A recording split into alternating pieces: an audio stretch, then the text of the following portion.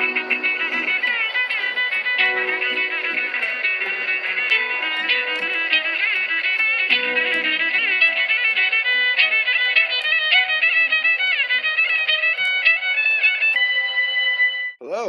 welcome back. It's been a while, hasn't it? It's been a little while. It's been like 2 weeks, but we are back. This is Around the Rink. Obviously, if you're listening to this, you probably already knew that, but maybe this is your first time. So today is Tuesday, August 29th. Almost into hockey season. Not yet, not quite yet, but this is our 25th episode that we've been doing together here on Twitter. You can listen to us on podcast format. You can go back and listen to us on previous episodes on podcast. Wherever you listen to your podcast, just search for The Ice Garden. And if you want to listen to them on Twitter, if that's a thing that you want to do in the Twitterverse, you can just search for Around the Rink with my Twitter name, and you'll be able to find all the back episodes. Welcome back, Allie Morse. How are you? I'm great. Having a margarita made by maybe our guest, but great. I heard there might be margaritas, and now I'm like, I heard this like this afternoon. I've been that's not really my drink, but like I kind of got jealous. Sounds like you guys are having a good time. Allie we're having a unique show tonight. She's hanging out with our special guest, Allie Thunstrom. I don't know if I'm going to call you Allie 1 or Allie 2 when I want to refer to you yet. I haven't figured that part out, but we'll figure it out as we go. I want to say especially thanks to Mike Murphy. Yes, Mike, I write this down, so I remember to thank you for supporting us, for letting us do cool stuff like this. Thanks to everybody over at the Ice Garden. Thanks to everybody who supports the Ice Garden. It's been awesome to see the support that we've had. Mike mentioned a couple of days ago we had a lot of new subscribers, and that's great for us because that's kind of how we're going to survive now. Times have changed, just like they did with a certain professional women's hockey league. Things have changed. Things changed over at the Ice Garden. If you don't know, we're independent now. And it's always cool to kind of get that little notification that I got paid from Mike Murphy that month. So thanks to him. Thanks to everybody at TIG. Thanks to everybody that supported the Ice Garden and continues to support us. And thank you especially to Kelly, our producer, who turns these around in really quick fashion and makes them available in podcast form. Easy for me to say.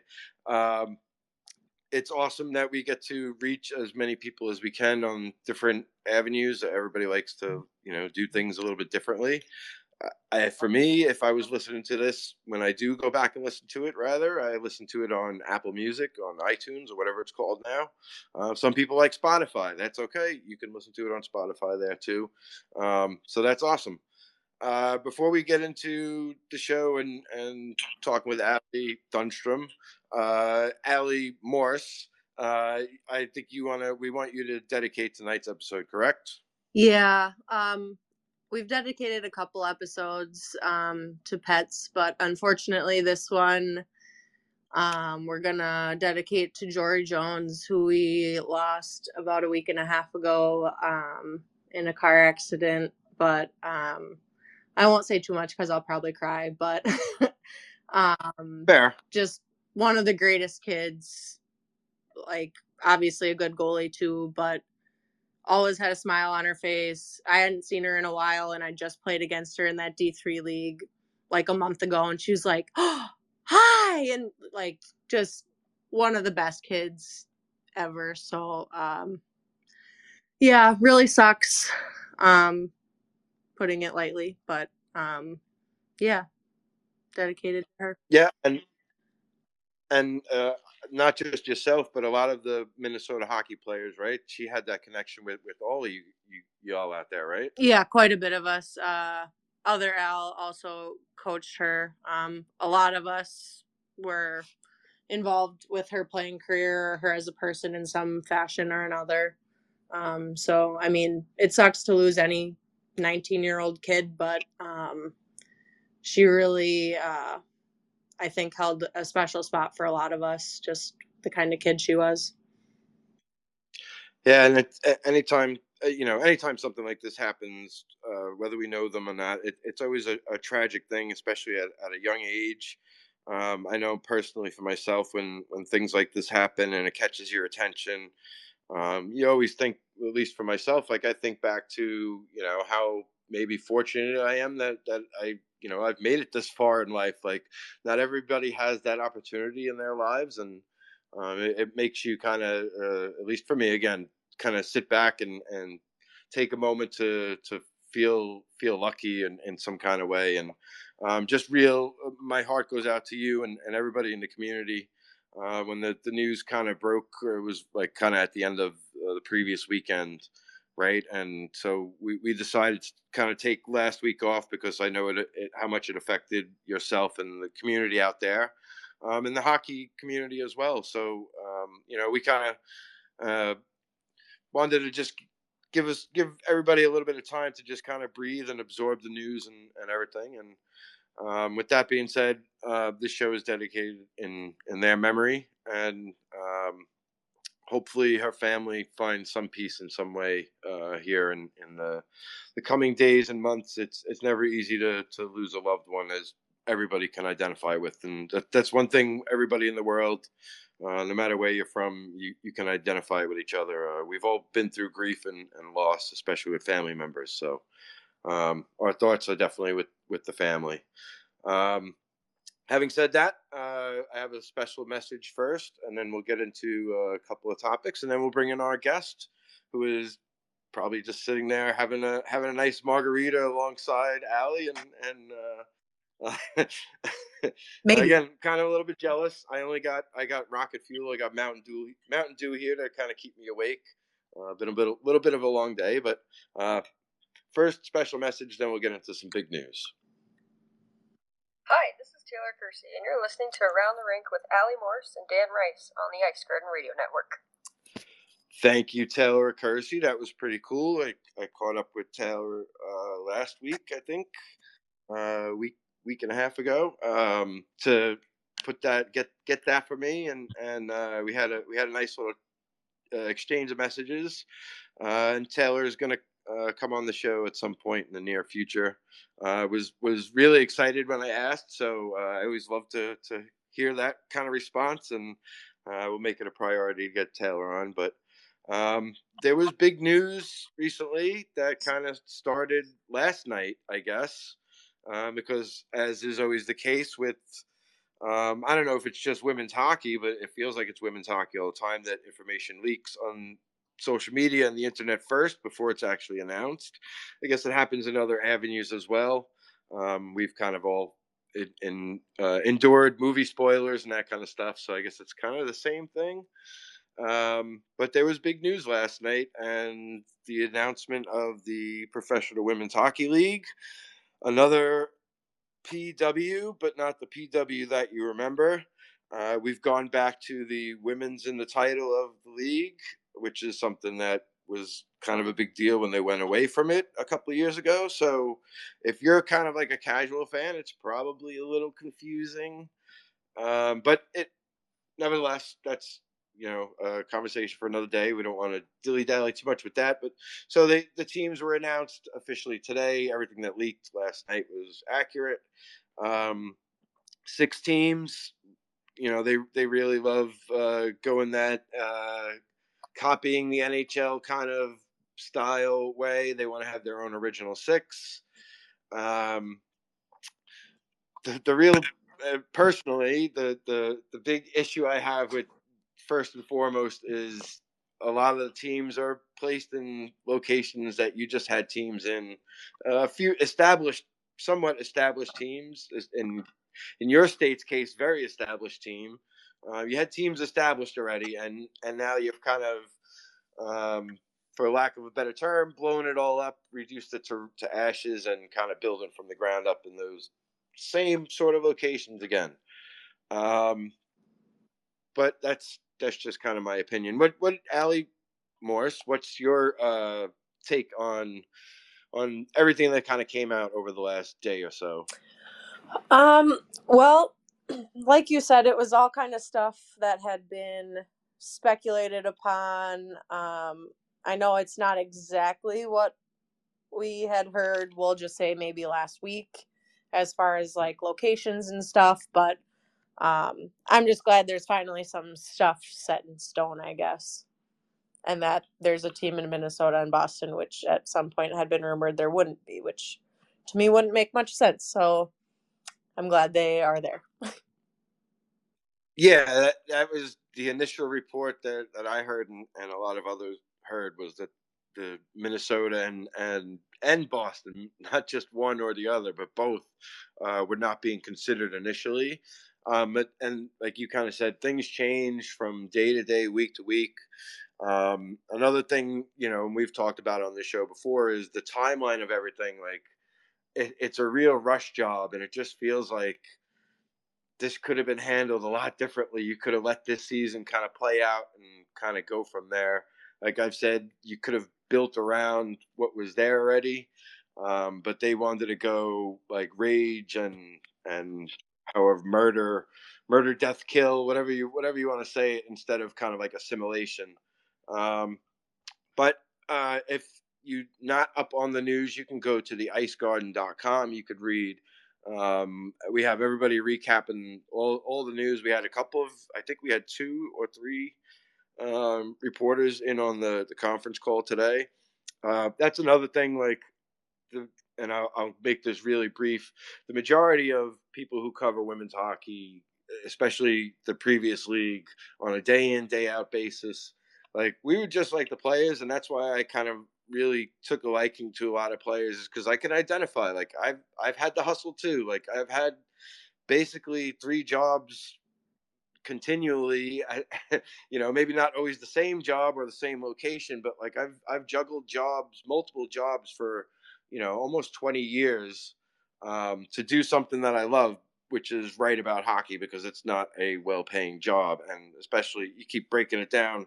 You know, Devils women's hockey, like it's not the most. We're not talking about soccer type audiences or anything like that. So I could really identify with that work ethic and kind of having 2 jobs and all that, and it's not easy. And for me, it was like these are easy people to root for too. Um, but we'll see. We'll see what happens with the new league and everything. It's just they made these press conferences at like 11 a.m. and luckily the Ice Garden was able to get a couple people at them, but these are mainly they're trying to attract bigger fish. They want to attract the ESPNs and the sports nets, and it's great, and they all talk about it today. But are they going to talk about it in the middle of the season when the NHL is the playoff race is coming down the stretch? How much airtime are these networks and these outlets gonna? Are they going to have a dedicated reporter covering it, or are they just going to have you know not to single anybody out? I don't want to put anybody's name out there, but ESPN reporter one, just show up and write these things, when something momentous or there's a big game, and it's tough. I don't know where I'm going with this, but I'm going to show up now. If you're listening live and you haven't already, and you want to submit a question for our guest, Allie Thunstrom, for myself, or for Allie Morse, now would be a great time to do that. We have actually a lot of questions. We have especially the Mike Murphy questions, so that takes a little while. But in all seriousness, we have a lot of great questions tonight, including our own. So I guess it's time to. I guess we'll go. Thunder, thunder. All right. I think I'm gonna refer to Allie Morse as Allie, and we'll refer to Allie Thunstrom as Thundy. For when I try to ask each one of you kind of a question. Is that okay? Everybody kind of on the same page there? Allie Thunstrom, can you hear me? Thundy? I can hear you. Okay. So, welcome to the show. I heard through the grapevine, and it wasn't through Allie, that you wanted to kind of come on one of our podcasts. So that's always kind of cool. So how have you been? What have you been up to recently with the news of the league ending and possibly another league? Like where have you kind of been at in this, and how did you find out? Yeah, it's been a crazy few months to say the least, and it's kind of funny because feel all that real until I think, us finding out last night. And then, of course, the press release this morning, that made it a whole lot more real. So it kind of felt like we were in this awkward in between of like what really happened and what's happening. But I found out I was actually in Miami on a work trip when I found out about what was going on with the PHF. Got that, 15-minute heads up. Hey, we're going to have a quick call, which I don't know. I tend to think on the more nervous side. So I was like, oh gosh, what could this be? Luckily, Zach was there with me, so that helped out a lot with the news. And then it actually encouraged me to get on a little Cessna the next day and fly down the coast with a guy from work, one of our good friends. His son is a pilot. And so that terrified me a lot. But then when that news hit, I was like, well, I got nothing to lose, so might as well go for it. So that was one benefit that I guess came out of it. It got me to go up and have a really great experience looking down the coast of Florida. So that's kind of what I did too. It got you to kind of face your fears a little bit. Yeah. That you had no inkling that this was on the horizon, right? Everybody, for the most part that I've talked to, other than one player, knew kind of like a day or two ahead. But everybody else was kind of in the dark, staff included. Like, you had no inkling that this was happening at such a rapid pace. No, not at all. If you would have asked me, now obviously hindsight 2020, but I think leading up to that, I remember getting the text and I kind of like looked over at Zach and I was like, what could this be? And, 15 different scenarios went through my head of what it might be. And that was not anywhere on that list. So it was very shocking. But, in hindsight, I guess some signs were there, but it wasn't anything that I thought was happening anytime soon. That's for sure. Yeah, I mean, we all kind of hear news or rumors, I guess, for lack of a better word, like or tidbits of like, oh, this might be happening or that, but this really came out of the blue, and the timing of it, again, kind of with so many players being signed already. You were kind of in a weirder position than maybe some other players were. Like, what was your current situation heading into the upcoming season? Or proposed season, I guess that's obviously never going to happen now. Yeah. We'll just say I had a couple irons in the fire that I was very close to figuring out before that happened, but it is what it is now. Okay. And so you hear about, your league ends and we're going to build this one league because we've never had one league before, even though there was just one league kind of thing. Do you think like I want to be a part of this? Do you think like I'm done? Like, do you go through the full spectrum of emotions of being like kind of in despair, or like how did you experience all that? Because, and not just in the moment, like you said, you kind of went, you did something unique, but you have a few days to kind of to digest it and absorb it. Like, how do you where did you end up? I mean, I think it's a good question. I think if you ask anybody that knows me really well, they'd probably tell you I go through the whole gamut of those emotions after every game, especially ones that I don't do so well. I question if, Confirm. yeah, question if this should continue or if it's time.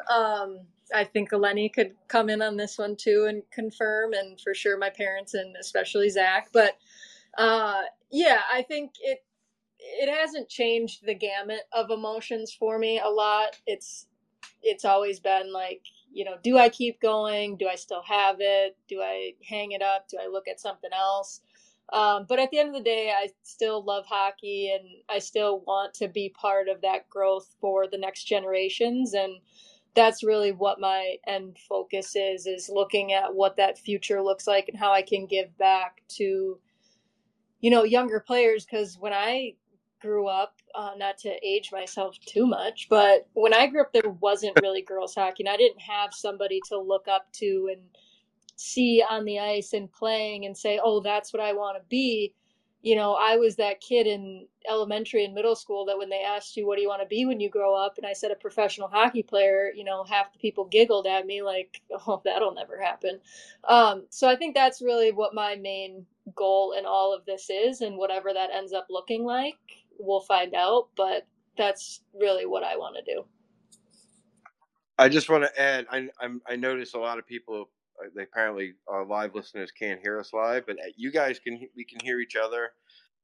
So we're just going to kind of keep rolling, and we have, like I said, a plethora of listener questions. I want to apologize to everybody that's if you're listening to us recorded and you tried to listen to us live.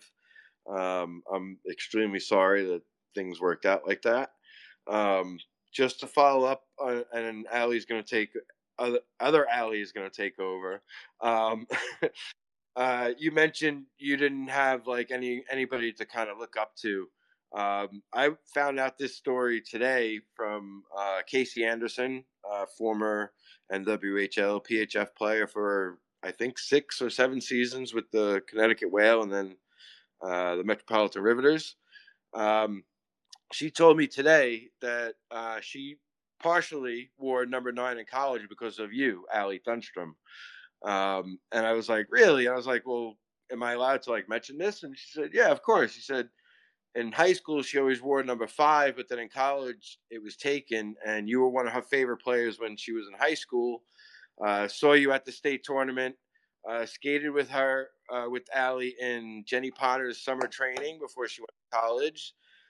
So she took number 9, and her college colors were maroon and gold, just like BC, where Allie was playing. So, so you were able to already, before you even played professional, you were already able to inspire a younger generation. Oh, that makes my heart melt. And now that we played against each other, it feels like I'm very old. But no, it really is at the end of the day. I mean, that's what it's all about, is just hearing things like that and knowing that at some point you made a difference in someone's life to want to be you. Like the person that I looked up to the most and wanted to emulate the most was Pavel Bure, and I loved everything about him. And like, that's who I wanted to be, and it never crossed my mind in all of my youth years that wouldn't be a reality, because I didn't understand, that only men played in the NHL or any of those things. So that's what I looked up to. And then as I got older, the reality kind of started to set in that maybe that wasn't in my future path. And that was kind of devastating to find out. But now here we are, just a short few late years later, and there is professional women's hockey, and it is something that people can look to do and hopefully become a full-time career someday. I'm going to add two more things, and then Allie's going to take the wheel. You mentioned Pavel Bure. I would have guessed Mike Modano, because being a Minnesota kid, and the whole number 9 thing. Like, and I think I've told this to your dad or your uncle, but when watching you play, kind of reminds me of him when he was at like top speed, and his jersey would be kind of flapping in the wind behind him, and you have some of that same similar skill asset, which is kind of really neat. But Pavel Bure, that's really interesting. He was a phenomenal player. The Russian Rocket. Yeah, he was, and he was very, flamboyant, popular, in that kind of regard. And I remember having his hockey card in he's wearing like rollerblades on the beach with like his brother, something really funky like that. Strange. All right, Allie, take it away. Sorry. All right. Well, we're just gonna dive right in. What was last season like with Boston? I know that was a familiar but new change of pace. Yeah, for sure. I'd say, I mean, the experience overall was incredibly positive, and I wouldn't trade anything, for the world. I think the teammates that I had there became some of my, best friends. Christina Putinha, Kayla Friesen, Demps, Gable, like the list goes on and on. From the second I stepped into the locker room, it felt like I'd been there for years. So, I can't thank that team enough for being so welcoming to me and having my back at all times. We had a phenomenal season from start to the very, very end. And it just was unfortunate the way it ended, but the Whitecaps played a tremendous series, and that's the way that things go sometimes. But overall, I think it was a really good experience for me to kind of do something different and really challenge myself from a growth perspective of being away from home again. I'm a very homebody type person. My entire family lives within a 15-mile radius. So to branch out and put myself in a new, unfamiliar situation, I think was, something that I needed personally. But I think the overall experience was really good. And the teammates that I had and the friends that I made, I wouldn't trade that for anything. Any good Paul Mara stories? Speaking of the people around you. Paul's a treat. He's great. He always kept it light and fun. Nothing super good that I can think of off the top of my head, but maybe it'll come to me by the end of it. Well, just jump right in if it does. I have to ask you this question, hoping you tell the right story, but it's okay if you don't. What is your funniest training story? Oh, I know exactly what story. So with my job, I travel a fair amount, actually quite a lot. So I always have to figure out how to get my workouts in and make things work. And I'm usually really pretty decent at doing so. And luckily, thankful that I have a job that's very supportive of me, so I can make that work as well. But we were in Orlando, and I was like, oh, I could make this Orange Theory class, which would be perfect. I'm going to do it. So I hopped in the Uber and we hit some traffic, and I showed up and I was like 5 minutes late. And I didn't know at the time that Orange Theory has a rule that if you're not there within like 5 minutes, you can't take the class. So I'm like, well, now what do I do? Like, I just Ubered all the way here. I have to be at a dinner in like an hour and a half. So I asked them if they could give me what the treadmill part of the workout would be, and I would just do that running the 2.5, 3 miles that I had back to the hotel. So she's like, we don't really do that, but sure, here you go. So I'm like, all right, got it. So I start going, and I'm doing this sprint workout, and I passed a Starbucks, and there wasn't a Starbucks near the hotel. So I was like, well, it clicked in my mind that I could maybe grab it and then just jog back with it to the hotel. So I did. Al is a certified coffee fiend, for anyone that doesn't know. So I just, moseyed in, grabbed my Starbucks, and I continued my running workout. Well, unfortunately, on this day, they didn't have a flat lid. So for my coffee drinkers, you'll know what I'm saying. They only had a domed one. So that had the big hole in the top, like what you'd put like whipped cream and stuff in. So here I am trying to like jog down the road, or more or less sprint. And it's just like plopping over the side. So I'm going to power through. We're going to get there. So I finish my run. People are staring at me everywhere that I pass. Of course, it couldn't be in like a quiet area. There's hotels and restaurants this entire 2.5 mile way back. And I'm like, nope, we're going to get through. So I think I'll be able to sneak into the hotel and just like go to my room and shower like none of this happened. And I walk in, and there are 15 people from work, like right in the doorway. And I am not exaggerating when I say that my arm and the front of my shirt were covered in coffee. And they're like, what exactly did you just do? And I was like, well, I was trying to jog and carry coffee. And to me, in my mind, it seemed like it all made sense. And I realized at that moment that maybe other people did not think the same way. So I did get to drink half of the coffee, so that was good. And I finished the run all in all. I mean, it just didn't quite work out the way that I envisioned it. You just had half a coffee on you and half inside of you. Yeah, so in theory, I got 100% of the coffee. It was just only 50% I got to drink. But I did get all of it.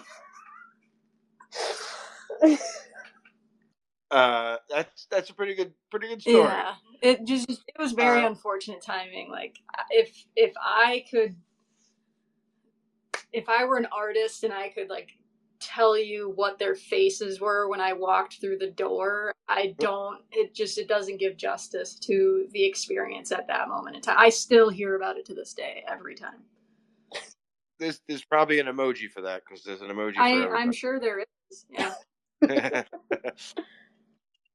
For those that don't know, you're not only a great hockey player, but you're a fantastic speed skater, like Olympic level speed skater. And you also play softball, right? Like I know you do that a lot. You've been doing that this summer too? I have. Yeah, I play on a softball team all summer. We travel all around the country playing in tournaments. I took a little bit of a step back this year, but I definitely still have been doing a lot of that this summer. Keeps me in shape. So when like the name of your game is kind of like, anybody that's watched you play is like speed. Like everybody loves to talk about how fast you are. We all want you to do the fastest skater competition, which players never really want to do. And again, the speed skating, you're like an Olympic level speed skater. Like, when do you figure out like, wow, I'm really fast, or like I'm faster than everybody else? Like, when does it kind of click for you? Was it like a certain point, or was it just kind of like an evolution? I mean, I still don't feel like I'm very fast, so I don't know. Maybe that's just me, but I think people always ask like, how did you get fast? And for me, it was more. So I have two older brothers, and as most siblings are, you want to, do things that your older siblings are doing and be part of stuff. And as older brothers are, they didn't want their little sister, hanging around with them. And so when they'd go to the park and play with their friends, it was like, well, if you can keep up, then sure, you can stay. And so that was just where it all started, was I wanted to keep up with my brothers so that I could go to the park with them and play. And then that's just kind of where it started, and I fell in love with it. And I remember doing this camp with Andre Blue, and he would always yell, move your butt, move your butt. And it feels like ingrained in my brain. But so my parents signed both, or so me and one of my brothers played out, and then the other brother was a goalie. So they signed both me and my other skater brother up for the Andre Blue class, and he didn't want any part of it. So I went to both of them. And I just loved it. And so that's kind of where like it started. And I think I just had a passion for skating and doing that. But it's funny, a lot of people think I speed skated my whole life, but I didn't do that until after college.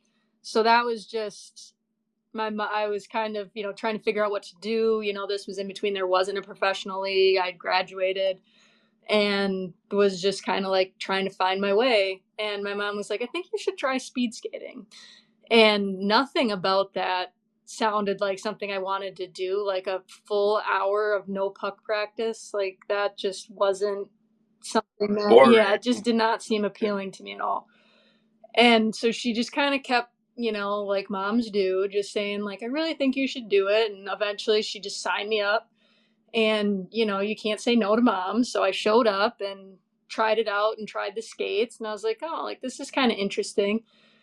And so I signed up for a camp, and this is turning into a story you didn't ask for, but it's okay. So I signed up for a camp, and I called ahead, and I was like, am I going to be out of place? Like, I'm 23 years old. Am I going to be out of place? And they're like, no, like we have all ages, like you're fine, whatever. I was very out of place. You'll be with the giraffes in the corner. So it was me, and then like we had, an hour each day of arts and crafts. So like I was not amongst the group, and I was bad. I was really bad. So in speed skating, when you typically see people fall, it's usually in the corners, like they're getting too low and then maybe they lose an edge. I was full on face planting in the middle of the straightaway, like hard. And little kids were skating around me like, Mom, like, what's wrong with her? It was so embarrassing. So I don't really know how I stuck with it, but here we are. It ended up being a really awesome journey and experience, getting to compete in Olympic trials and do all of those things. But it certainly didn't start out very swimmingly. And you missed the Olympics by like fraction of a second or something like that, I right? think it was around half a second, but yeah, it was going into Olympic trials. I think the projections were a little bit higher for me, and then I kind of went a little too hard in my 1,000-meter race 2 days prior to the 500. So I didn't fare as well as I was anticipated to, but it was still pretty close. Okay. You have any good Jack Broach stories? I know you know Jack for a long time. I know he's a character. Jack is amazing. Yeah. Any family friendly? I mean, you can curse. I've cursed. Jack is a riot. Me and Al were just kind of talking about some Jack stories. I think some of the good ones that I think anybody will laugh at is Jack tells it like it is. Like, let me preface, Jack cares about people more than anybody. Like, that man would take a bullet for me 100%. Like, I still talk to him very frequently. Like, he's an amazing guy, just all around. But he also doesn't sugarcoat things. So this was pre us joining at the time the NWHL. And I don't remember who we were playing against, but it wasn't going super well. And he came in the locker room to one of the girls on the team, and he's like, listen, first you need to get good, and then you need to get better.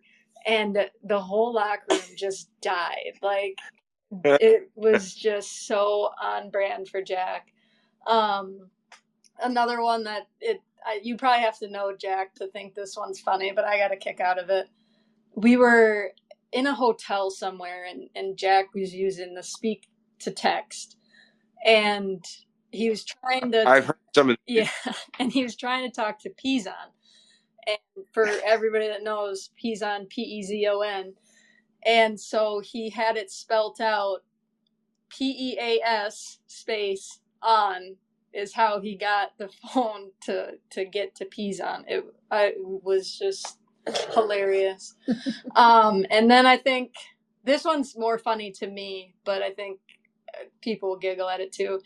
So he remembers everything. Like, you could ask him about a game from 20 years ago. He will tell you who scored, how they scored, how we gave up goals. Like, he knows every single play.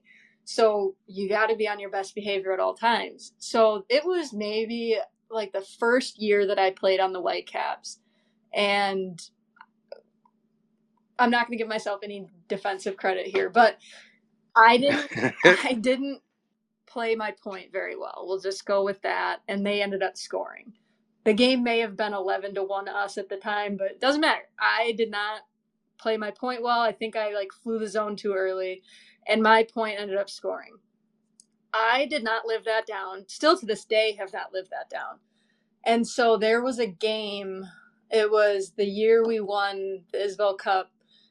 I was standing on the bench directly in front of him, and their point scored just like that had happened. And he goes, Allie, God dang it, I told you not to let that happen again. And he kind of was going on his tangent, and I turned around and I'm like, Jack, I'm not even on the ice. And he's like, oh, I just thought you had to be for that. I mean, that's the same play. And I was like, Jack, that was 20 years ago. Like, give me a break. But it's always in good fun, but he's a character. So I kind of, for people who've listened before, that I usually share my, our scripts with Allie Morse, so we can kind of stay on the same page. And we're kind of in the unique position tonight where Allie Thunstrom is sitting right next to Allie Morse, so she had a little bit of a sneak peek at kind of what we're going through, the way I have things run down. I wanted to get into Lake Placid because when the NWHL, I think it was the NWHL at that time still. Yeah. When you went to Lake Placid, it was like, obviously it was during COVID. It was all this going on, and one of the things that like really annoyed me was at the end of it. I don't know if it was the commissioner or who it was that said like, "Oh, it was a success," and I was like really angry because like people got sick and Jack was one of them, right? And Jack's Yes. not the person, so like that's like the typical age group that can succumb to a sickness like that. And he got sick, and I heard like he kind of wanted to just drive himself home. Is that accurate? Yeah. I mean, yeah, you're bringing up really good memes. There's some secrets from that bubble that I learned. No, should I? What secrets? That I did tests for people. No. That league doesn't exist anymore. I mean, yeah, you're right. all bets are off. No, but so we'll just say that because we were worried about Jack, I may or may not have learned how to give a COVID test. And so I tested Jack every day just so that we like would know at very first draw if that were something that were happening. But he did ultimately get sick, and then we coordinated to have his son fly into, I want to say, Albany. It wasn't to Lake Placid, but I think it was to Albany, and then rented a car, and he and Jack drove back to Minnesota on that. Yeah, I remember hearing bits and pieces of the story, and I was like, this guy is like epic. Like he's like, fuck it, I'm just gonna take myself home, and like through waiting for this league sponsored bus or whatever bullshit. Like I'm fucking going home, I'm done with this shit. And it was just, we can do a whole nother podcast on the follies from that and all that season. But so you personally, like you were going through a lot too. Like you were coming off an injury, right? And you were coming off a medical issue with your heart that you were kind enough to allow me to tell that story. I think I was still writing for the Hockey Writers, but like tell people in a kind of condensed version of what everything what that 2 weeks was like, and like I said, confirmed earlier when you say like you're your hardest critic, like you had some amazing games and you're like I'm horrible, like I'm probably gonna retire, and I'm like, are you out of your mind? Like you just had like 3 points or 9 shots or whatever. But what was that whole Lake Placid experience like for you? Yeah, I mean, it was really hard for a lot of reasons. I think the two things that you touched on for sure made it the hardest. Like coming back from my heart ablation and everything that went on with that, it's hard to explain. And I still like have periods of time where somebody brought it up the other day and I was like, oh my gosh, like that happened to me. Like that's really bizarre. Cause I think I just try to forget about it, but it was really scary for a long time. And I know, like, obviously you wrote that amazing article, and I think that really dove into a lot of what went on during that. But it was, a lot of it. So when it happened in July and I ended up having the surgery and the complications that kind of resulted from it, I didn't know if I'd ever play a competitive sport again. Like, it was very nerve-wracking to get my heart rate above anything more than like what occurs when you walk up a flight of stairs. And then when months later, so like my mom had COVID in that May prior, and there was nothing that anybody knew about COVID at the time, or what long COVID could look like, or how it can affect the body, anything. And so months after even I had the surgery, which I had known I had an arrhythmia for a little bit of time at that point anyways, but then months later my mom had a heart issue, and at that point there was a lot more research and they said this is from COVID and it's causing this. So it was kind of like combined in that regard of coming back competitively and getting my heart rate to those levels, and finding comfort in knowing that I was okay and that, you know, the next breath wasn't going to be a scary one. Adding in the piece that knowing that COVID could have an impact on the rhythm of my heart made it just another amplification of things that I was concerned about. And so as players and coaches and stuff started to get infected with it, it was kind of like that catch-22 where I'm like, I'm super competitive and I want to be out there and give it my all, but now I'm kind of nervous because if I get COVID, am I going to have more heart issues? I don't know. There were just so many unknowns. And then, you know, I had the knee injury, and let me tell you, I don't wish a knee injury on anybody. That's just not fun at all. So I'm still in a brace, like trying to get the most out of each stride, and was coming off, you know, a really solid season. So I felt like I had so many expectations on me. And then I'm dealing with, you know, all of that. And I just didn't feel like I was performing at the level that I should be or that I wanted to be. And, you know, you could tell me everything from, you know, you're making a difference in this way or this way. And nothing felt like I was what I should be doing or what I wanted to be doing. And it was just really draining from that perspective. But we were doing so well. So it was like, who cares? Yeah. Audra was balling out. Yeah. And that's the thing. Like, that was the beauty of our team is I could be playing the worst of my career and we're still winning, and that's what mattered. So that took a lot of pressure off, at least from one standpoint.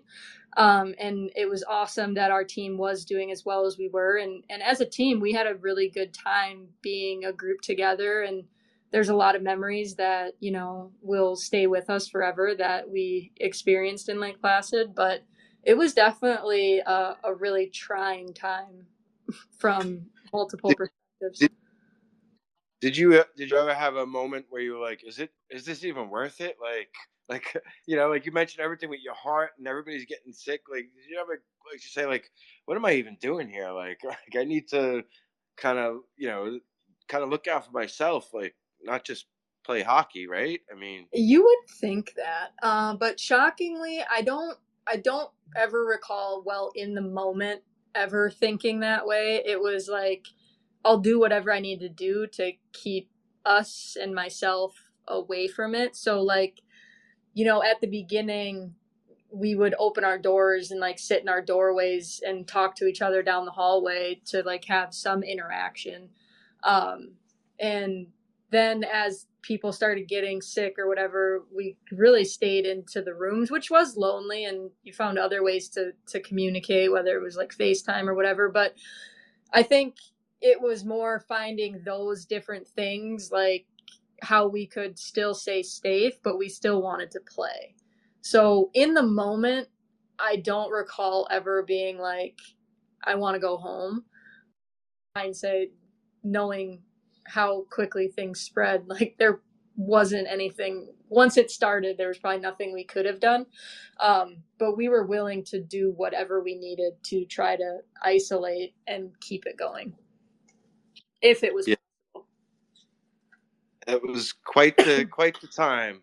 I wanted to while we're as we transition off of Lake Placid, if anybody listening has any of the footage from Lake Placid, please reach out to me because specifically the Riveters game that Tara Hoffman played in.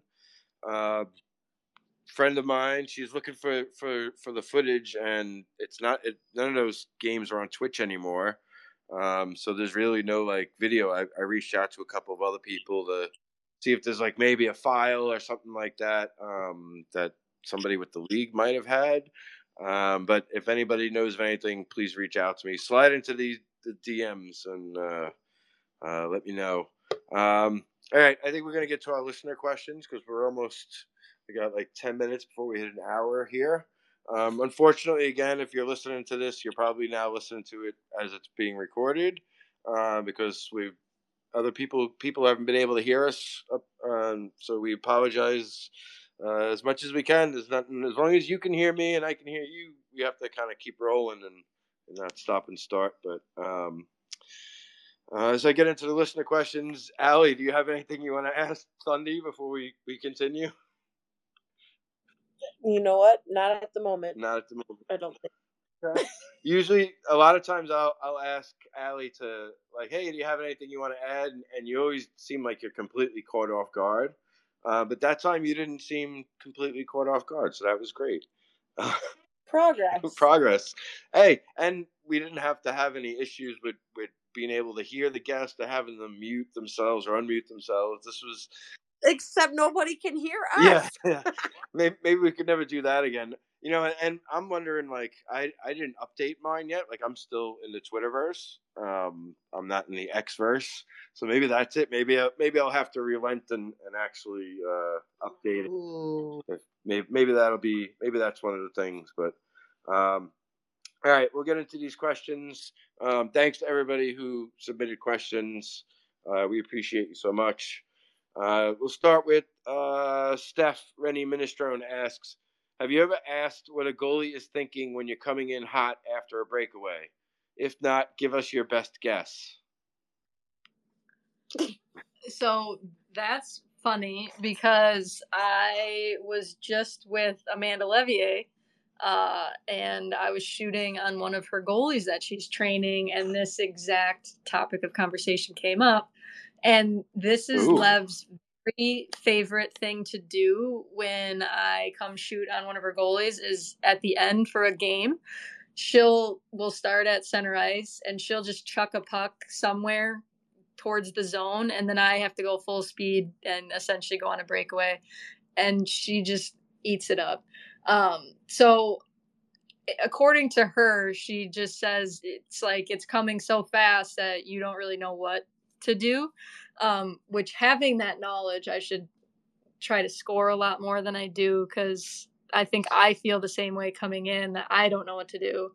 So both of us are at this impasse, but that's what she said. So I don't know. But she just said you feel like you're out on your angle, and then all of a sudden I'm there, and she just has to make a reaction. So she always makes me do that to her goalies. Okay, that's interesting. I'm glad that you brought up Lev. I wanted to ask, and I thought I wrote it down, but apparently I didn't. Bad job by me. I'm gonna be fine myself. But what was it like this season? Obviously, you've practiced against Lev and all of your former Minnesota Whitecaps teammates. What was it like playing against them and kind of it? You know, it was kind of like you against all your friends, kind of, right? Like, yeah, I really didn't like it. I don't know. This goes back to what we've already talked about with me and how I think of things. I overthink it so much because I'm like, you're right. I have shot on Lev so many times, practices, even like I would go to her goalie sessions and be one of her shooters. Like, I have shot on Lev enough times that you would think it would just come second nature to know what to do.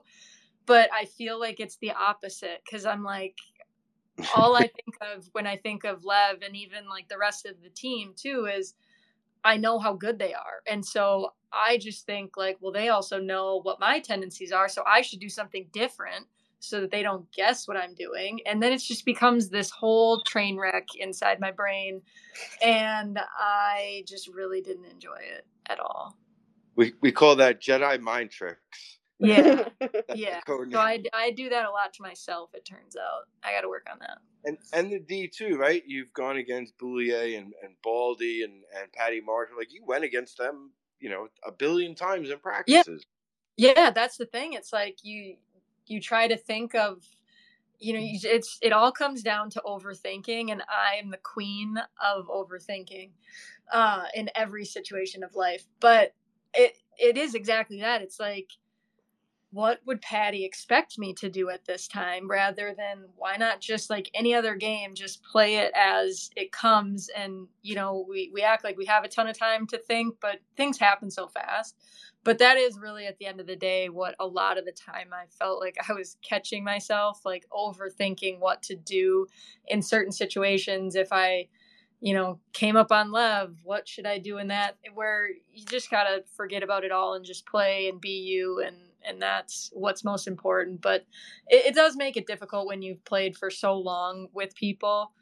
Like, you just overthink it a lot at the end of the day. That I don't want to get too much into the playoffs, but that handshake line stunk, or was there a yeah, there was a handshake line, right? Yeah. That had to be like the worst, right? No, I mean, if you would have asked me before the season started, like if I told you that 6 months from now Boston was going to be the number one team going into playoffs and you're going to lose to the Whitecaps in playoffs, like how does that make you feel? The response would have been a lot different than I think I actually felt in the moment.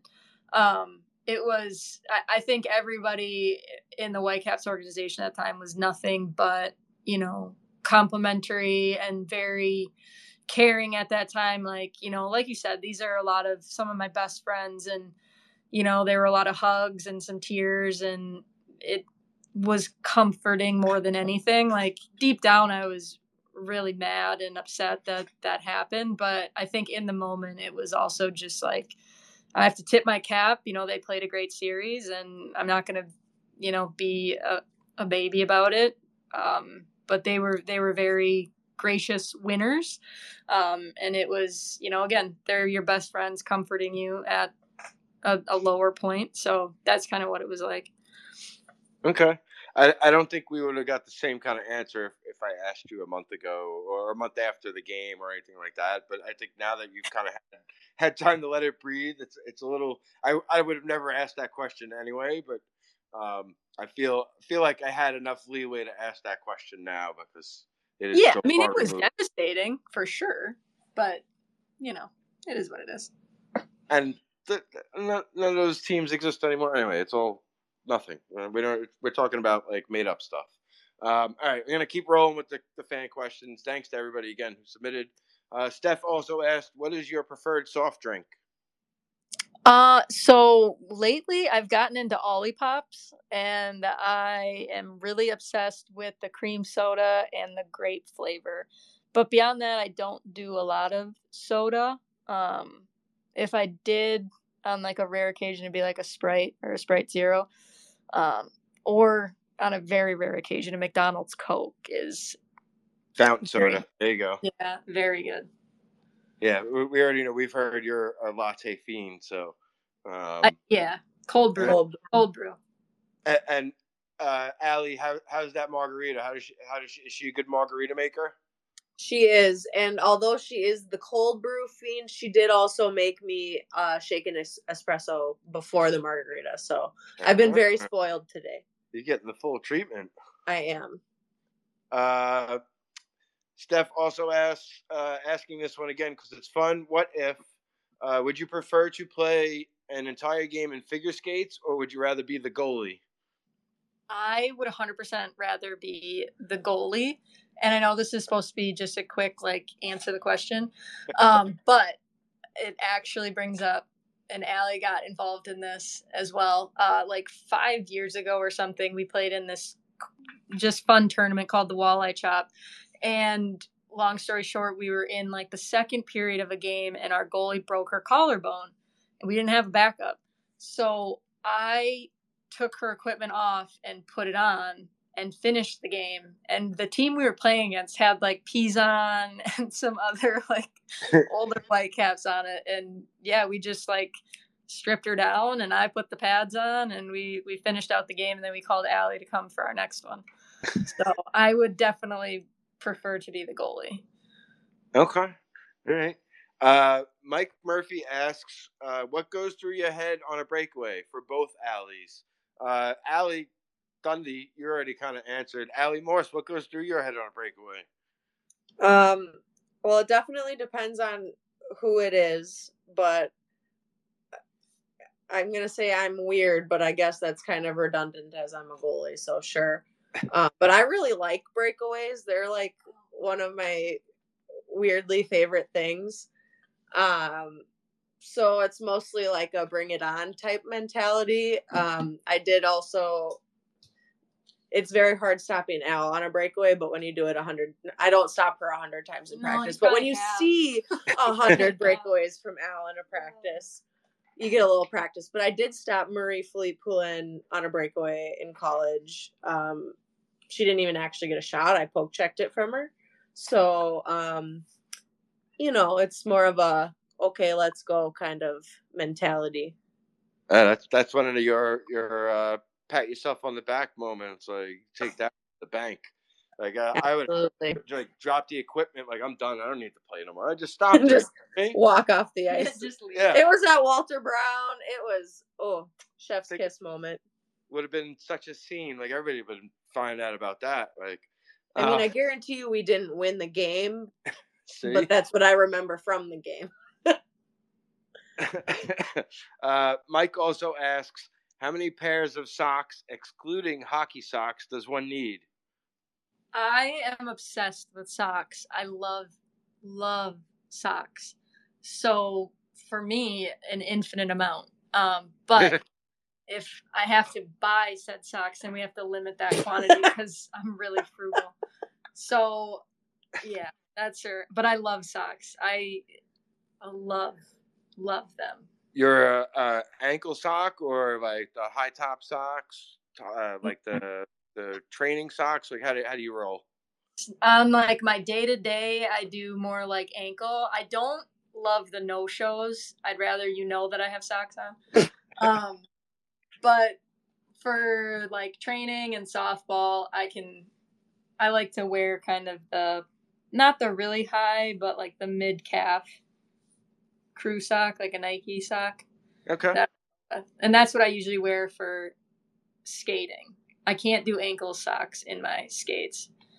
I know a lot of people do, but that's not for me. That's crazy. Are you one of those players who wears a Apple Watch, whatever it's called, yes, while you're playing? Yes, obsessed. Like, you don't think you're not getting enough steps elsewhere? You need to count them while you're on the ice and risk that thing getting shattered? 100%. I need to know what I'm doing, but I think the other side of it for me is it's nice to be able to see my heart rate. So if I am if I am like, there's been times where I feel off and I'll look and my heart rate won't be where it typically is. And I'm like, okay, that's something to, I guess, keep an eye on. But that part helps. Because every now and then my mind plays tricks on me. Not that you would guess that. And it's nice to be able to look down and be like, okay, everything is where it is supposed to be. Everything, so that everything is coup-de-la. Yeah. All right, that's probably the best answer anybody's ever given me. And you have the most important reason to have it on. So shame on me for asking that. Back to Mike Murphy. Mike asks, what goes on your favorite pizza? I do love to make a homemade pizza, and I have to give the biggest shout out to the Packers, Anya and Madison, because they have a pizza oven, and Anya makes her own dough, and it's the best pizza I've ever had in my life. But in my own little kitchen, I like to put Canadian bacon and peppers and cheese. So I'm pretty plain, but those are my go-to toppings. Okay. Allie? I'm going to stick with the Canadian bacon theme. I am a pineapple on pizza person. Ugh. To start a debate. But when Brennan and I get a pizza, it's a typical Hawaiian, Canadian bacon with pineapple. But we also add Italian sausage onto it. Oh, you got to add though the hot honey. Oh, hot yes. honey is so good. Yes. And the candied jalapenos. Ooh. But sometimes a little hotter than I'd like them to be. But they add a little kick to your pizza too. For somebody like myself who's never been to the Midwest of Minnesota, is there like local pizzerias in addition to Domino's, Papa John's, those kind of things where you guys live? So one of them is called Chanticleer. They're kind of in the north suburbs of the Twin Cities. They have some pretty fun pizzas like the Frickle Pickle and stuff like that. But that's one that if we do order, a pizza and don't make it, we'll probably get it from Chanticleer over something else. Okay. Again, I don't know what it's like in different places. I know, like where I grew up in New York City, there's like a pizzeria on like every third block. So yeah, you guys are famous for pizza. Yeah, sort of. And then like where I live now, like in New Jersey, I can't stand the pizza out here, so I very rarely have it unless I get like some kind of frozen thing. But that's neither here nor there. Which Whitecaps player would do the best at hockey trivia night? Oh boy. I feel like who's the nerdiest Whitecap? Who's the what? Nerdiest. Who's the hockey nerdiest Whitecap? Oh gosh. Lev, I feel like, would do really well. I feel like she knows a lot and pays attention to a lot of hockey. To be fair, I've brought her to trivia night before, and we've had like goalie trivia nights, and she's not very good. Oh shoot! But I don't know if it was a hockey trivia night, if that would make it any better. If it was women's hockey trivia, for sure, Winnie. Oh gosh, yes. she would know everything. I feel like Lev just kind of got thrown under the bus here, but we'll keep going. Sorry, Lev. Allie was like, "No, I think she no." I'm here to confirm that would not go well. Mike Murphy also asks, "What cereal can you eat like a bag of chips?" Oh, so a lot of them. I love cereal. Fruit Loops for sure. Who can't eat Fruit Loops? You could pick the marshmallows out of Lucky Charms. It's the best part. Yeah, that's all you need. It should just be all marshmallows. I do like to get handfuls of Life cereal. And then coming up in fourth place would be Captain Crunch, I think. Okay. I think Allie and I, we've talked about this. Well, we talked about putting cereal in the Isabel cup, I think, right? Like, yes. Oh, that would be I think I did that. I think I did Fruit Loops. I think I was saying I would have done Crunch Berries. That's my yeah, that's good. That's a good. See, I love Captain Crunch, but then it gets you that film on the top of your mouth, so I can't. Yeah. Just a lot. Eleni asks, "You're allowed to take 3 former teammates from any team with you to try and hike the Appalachian Trail. Who do you bring and why?" So this is problematic from the fact that I'm on the Appalachian Trail, because I would be. I shouldn't be on the trail. Let's just say, for this argument's sake, for this argument's sake, I need to have, bathroom stops every so often. But this is really hard. I would for sure. Is it just Whitecaps or it's anybody? It says former teammates from any team. Okay, so I would for sure have to go with Caitlin Hogan. We go way back. She was my high school and youth line mate. We're still best friends to this day, so for sure she's coming. And then from there, I can't think of anybody that's a hiker. So I feel like Barnsey would, she would be resourceful, so that might be a good one. And she'd keep it light and be a lot of jokes. Al would for sure keep it light too, but she just said she doesn't like hiking, so that's out. Audra, I feel like, would be resourceful, and she can be more outdoorsy. She has a cabin, so I know she's been in the woods before at least. Okay. And then the last one, oh my gosh, I don't know. I still don't think we'd make it like 100 yards, but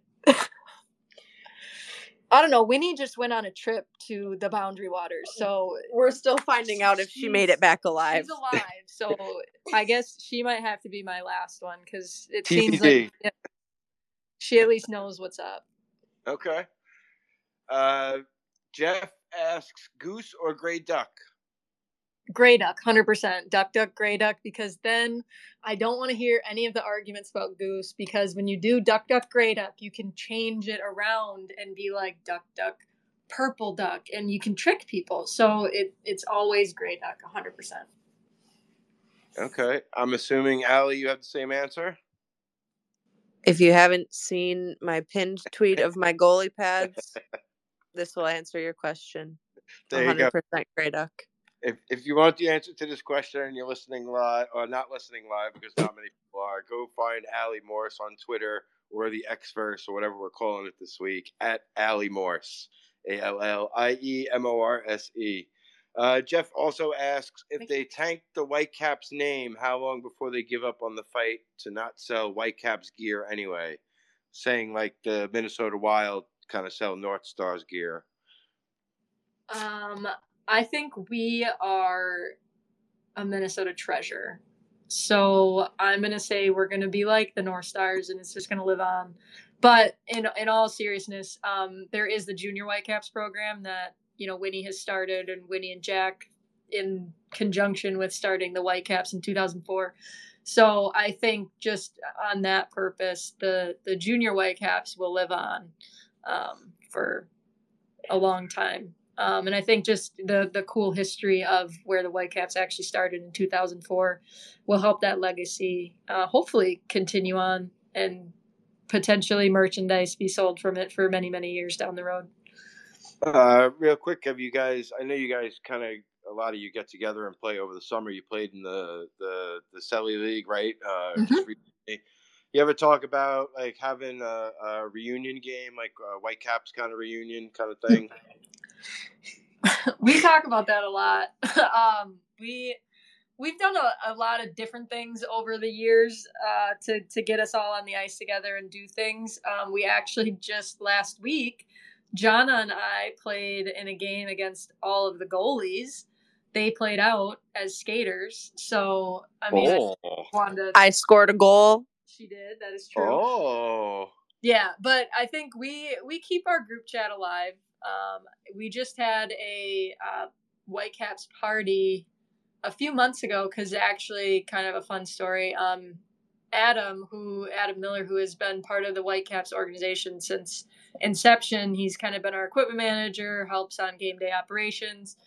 He had colorectal cancer and went into remission. So we had kind of a Whitecaps party a few months ago, and I think there was just under 100 people of former Whitecaps players through 2004 to present, and we all keep in touch. So that certainly isn't off the table for a reunion game of sorts. Might need more than 2 teams though.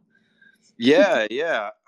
I asked kind of, and I'll just touch on it quick and move on because we've been going for a while now. I just looked at the time. I had dinner with Allie's cousin, Rebecca Morse.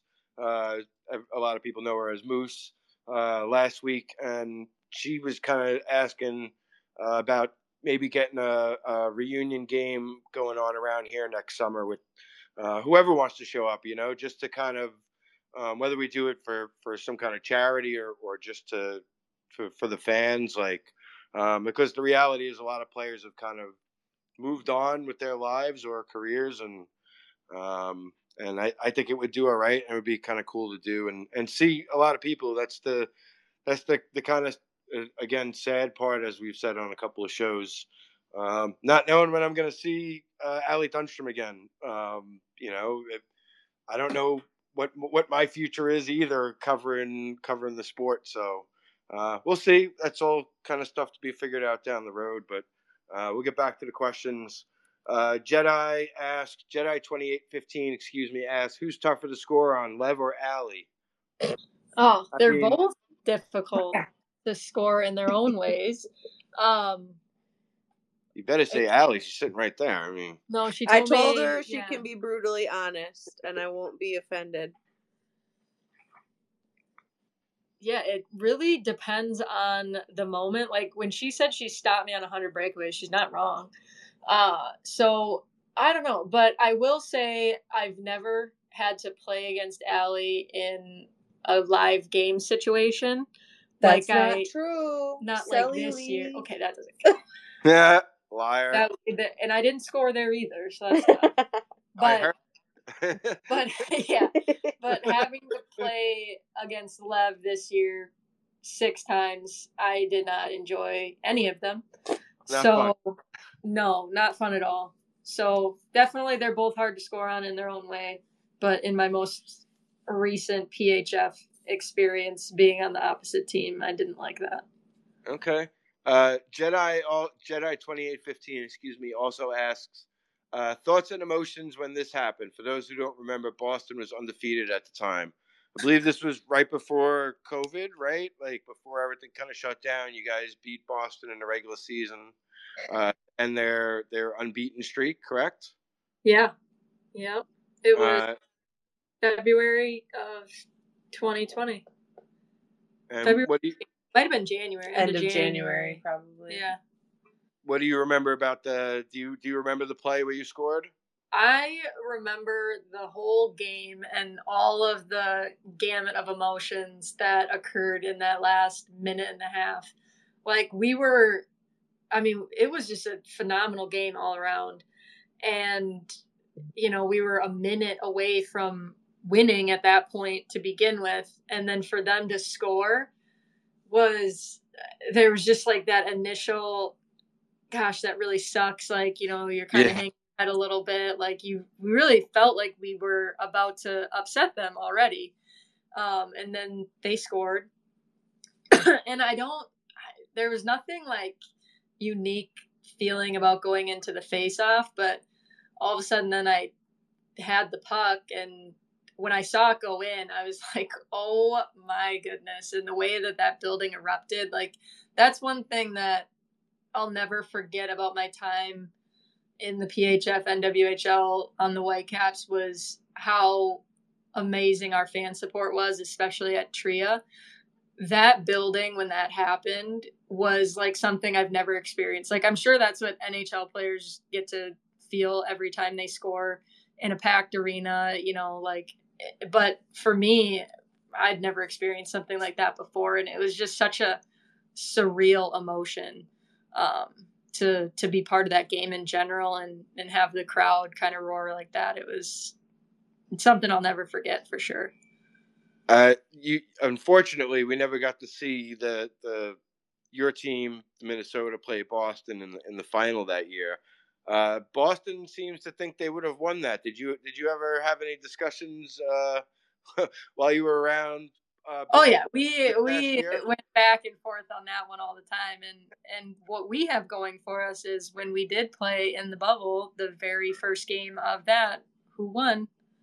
We did. Yep. So I think both sides are obviously going to say that they would have had it, but I'll take it to my grave that I felt really confident about our group going into that week. Obviously, they had a perfect season with a small blemish from us.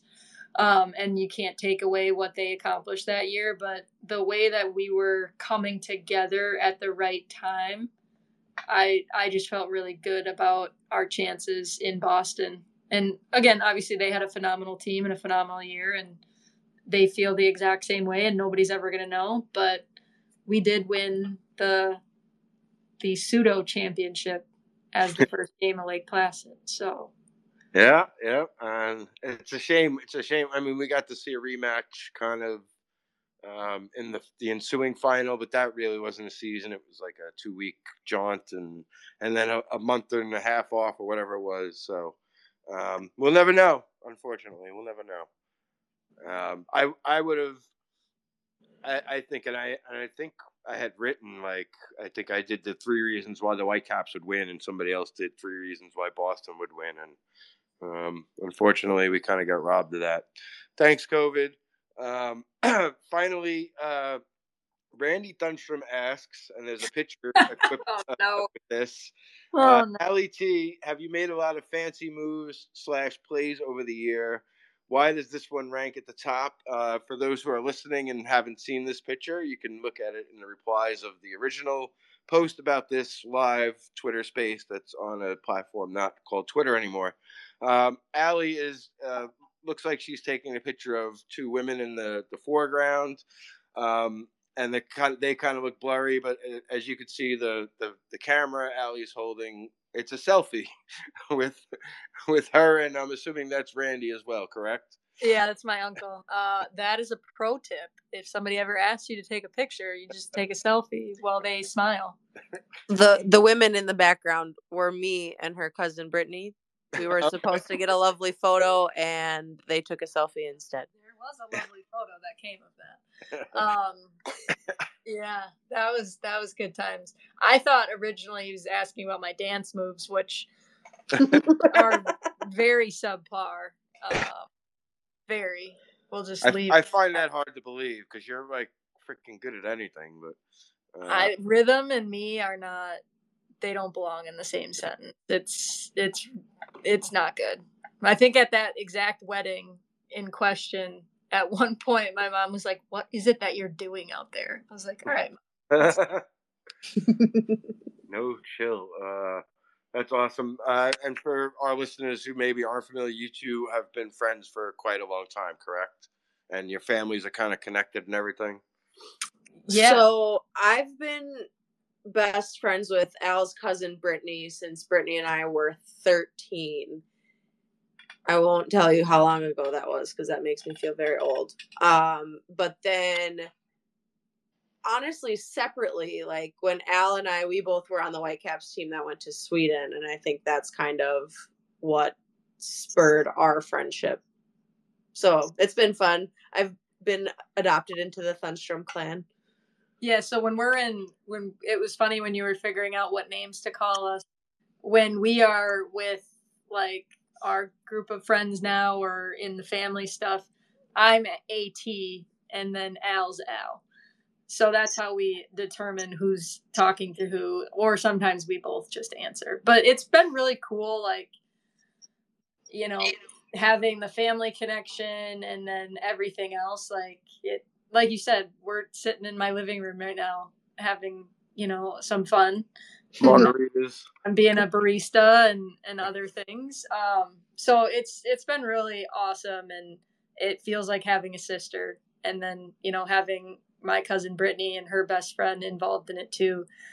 We have all our little group chats and everything, and we were both part of Brittany's wedding last year. So it really does just come full circle, but that's how hockey is. I feel like some of my best relationships have come from hockey, and that's part of what makes it so special.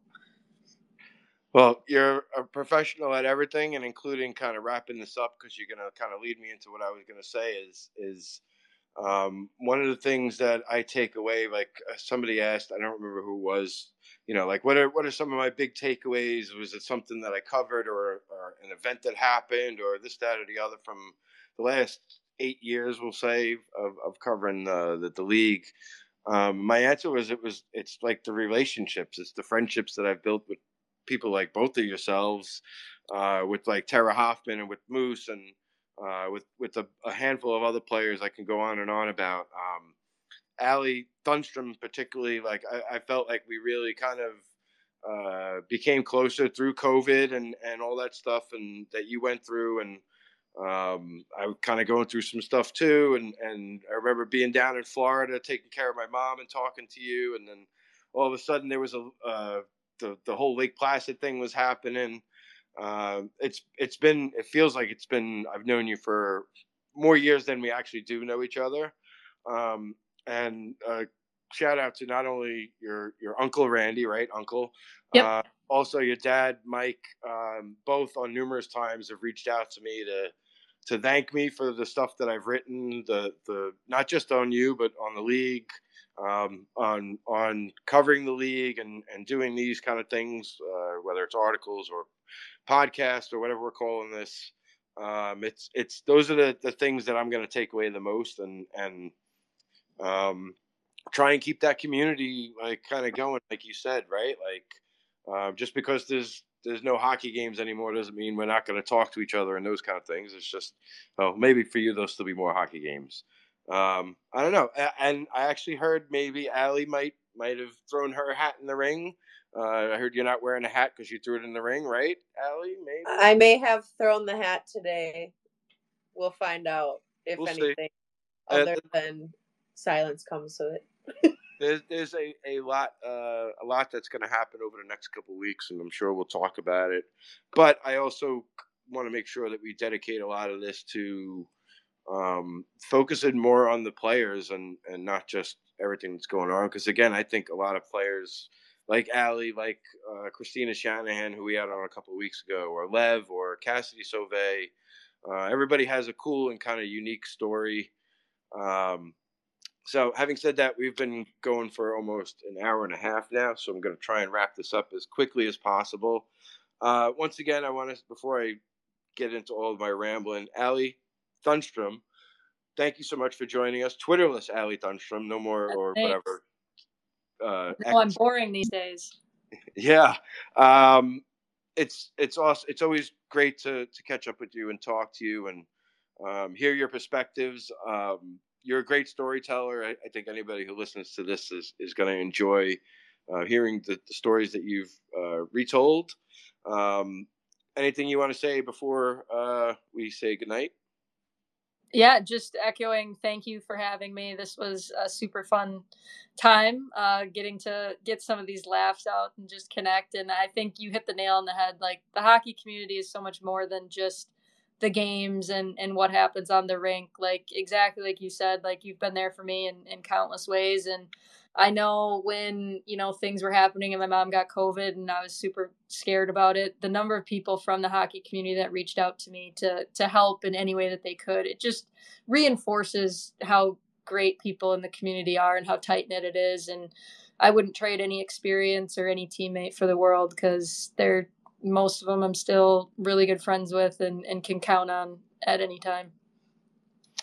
Yeah, and thanks again for being gracious with your time and hanging out with Allie, letting Allie kind of take over your living room, or occupy your living room here for an hour and a half now. Geez, It's the um, Ellie's casa. It's perfect. Allie squared. Yeah. You guys can like Casa, open a Ellie. little beach cabana or a little beach bar. Um, Thanks again for hanging out. I'm just going to run through a couple of things and then we'll say goodbye myself. Everybody, if you're listening to this, obviously, I'm sure you know what the Ice Garden is. That's where we have all of our great articles. My most recent article was about you're a friend of both of you, Jonna Albers. I almost said Curtis. Still getting used to it. My most recent article was about how I think, and if you listen to the show in the past, I went on an expletive-filled rant, and I said, "Why the fuck don't USA Hockey bring in Jonna Albers ever? Like, not once." Um, and even when they have like these exhibitions or camps or whatever's going on, like they just I don't know. It just seems silly to me. You could read my thoughts on that on the Ice Garden. You can also read updates on all the news from today's PWHL introductory press conference. We have kind of the breakdown of everything that was said and all the big bullet points. Excuse me, we have a couple of articles up on that. We also have some other interesting stuff that you might be into. We have a couple of stories from Meredith Foster on Team Ukraine's captain. And also, the New York Rangers hired Angela Ruggiero to a hockey operations role recently. They also hired Paul Mara to be I forget what the title was now, but Paul Mara, who was coach of the Boston Pride, Allie's coach last year, he's back with the New York Rangers, a team he played with. So hopefully, I run into him maybe at a Devils Rangers game. Who knows? Um, Next couple of weeks. Next week, no guest confirmed yet, but working on a few things. I want to have maybe, as I mentioned, Taylor Kersey come on, Rebecca Morse. I'd love to get Tara on as well, Nate Oliver, CJ. I know CJ maybe still recovering from her 3 or 4 days with the cup. We have to get like all the details. They had like a whole day for her and everything. It was, if you follow CJ on social media, it was really cool to see all the different people tagging her and celebrating her the accomplishment of the Toronto Six and just a rock star person. So uh, if you're listening to this on podcast form, whether it's Apple Music or Spotify, please subscribe to us. So if you miss an episode live, it'll come right into your phone listening device, iPads. I guess people could listen to them on iPads. I don't know. I don't have one anymore. You could subscribe. Like I said, you could rate us. If you or anybody you know wants to kind of sponsor us, like we had a couple of ad reads from My Gray earlier in the summer, just reach out to myself or Allie or Mike Murphy. We're pretty easy to get a hold of. And that's it. My name is Dan Rice. You can find me on Twitter in the Twitterverse. That's no longer Twitter, at DRice Hockey. DR. I guess people can read it a number of ways. Dr. Ice Hockey, D Rice Hockey. However you want to figure it out. As I said, you can find Allie at Allie Morse. I got to say goodbye because I'm going on a St. Louis Blues podcast in about 15 minutes to talk about the women's hockey news today that, frankly, I didn't get to follow live because I was working at a nut house. But such is life. So thanks everybody for tuning in. Sorry if you couldn't listen to us live. Unfortunate. We'll try and figure that out for next time. And thanks again to Allie Squared for hanging out. Good night, everybody.